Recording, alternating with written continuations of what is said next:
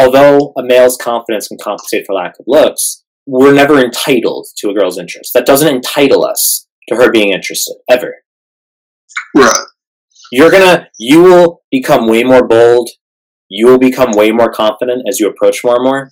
And that still never entitles you to a girl's interest. Even if you disagree. Even if, and I'd say this is where it really comes down to it. Like, this is, in my situation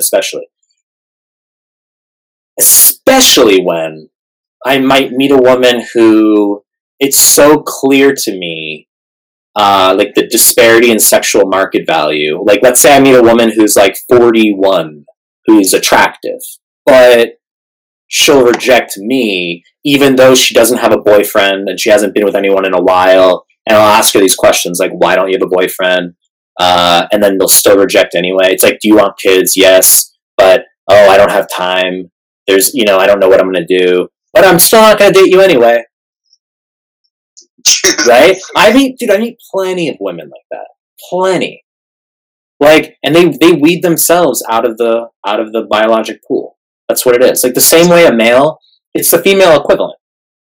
The same way a male who doesn't approach weeds himself out of the sexual pool.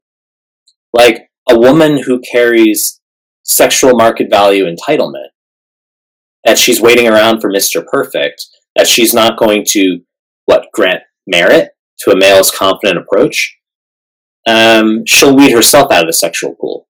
But, like, I think if I ever tend to feel entitlement, maybe not entitlement, but if ever I tend to have more of a like, fuck that kind of response in my mind, or like, this is like, that's bullshit. If I ever have a response like that in my brain, then you would never see it. But if I ever think that way, it would be in relation to it being a lose-lose situation where it's like, she's not willing to give it a chance, but it's like, she clearly doesn't see that that literally is to her detriment. Right. And you could say detriment is subjective. Like, maybe she doesn't really want you, Michael. Maybe you're not so special. Like, get over it. But I'm being serious. I'd say that from a place of humility.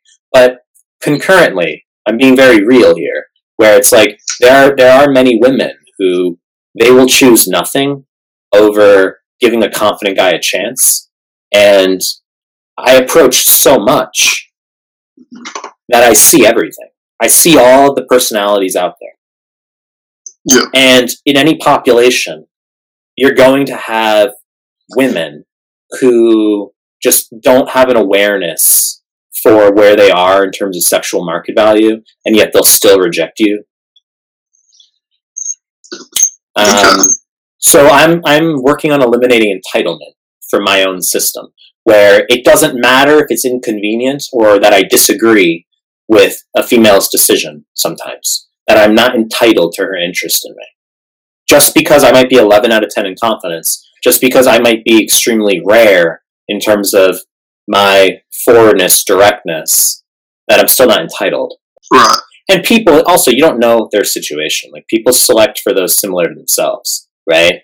That's it. You don't know what's going through her head. Maybe you don't know. She might reject, Brad Pitt walks down the street, she might reject him too. You know what I mean? Like, who knows? Who knows what's gone through their head? 간혹 후보의 랩으로 30도 못 본 것 같은데 적자만 나지 그 얘기하던 너는 보며 욕만 나던 난 이제 어른이 된 것만 같지만 이제 와서 열심히 하던 척하는 애들 보면 전부 찔러버리고만 싶어 너희들의 내용 통화 새벽 공기 눈물을 내게 제일 초라한 장면으로 남겨줘 지금도 불 꺼놓고 걱정 중 느껴버린 열등감을 여기 장작 중난 놓아버리고만 싶네 항상이 덮은 방을 이겨낼 거란 확신이 점점 어려지네 나의 돈만 존나 많았으면 방송 안 나가지 작업실에서 잠자면서 랩하는 게 꿈이었는데 이런 내 폰이 이제 지금 원해 인간은 그래 빛이 나도 더 많은 거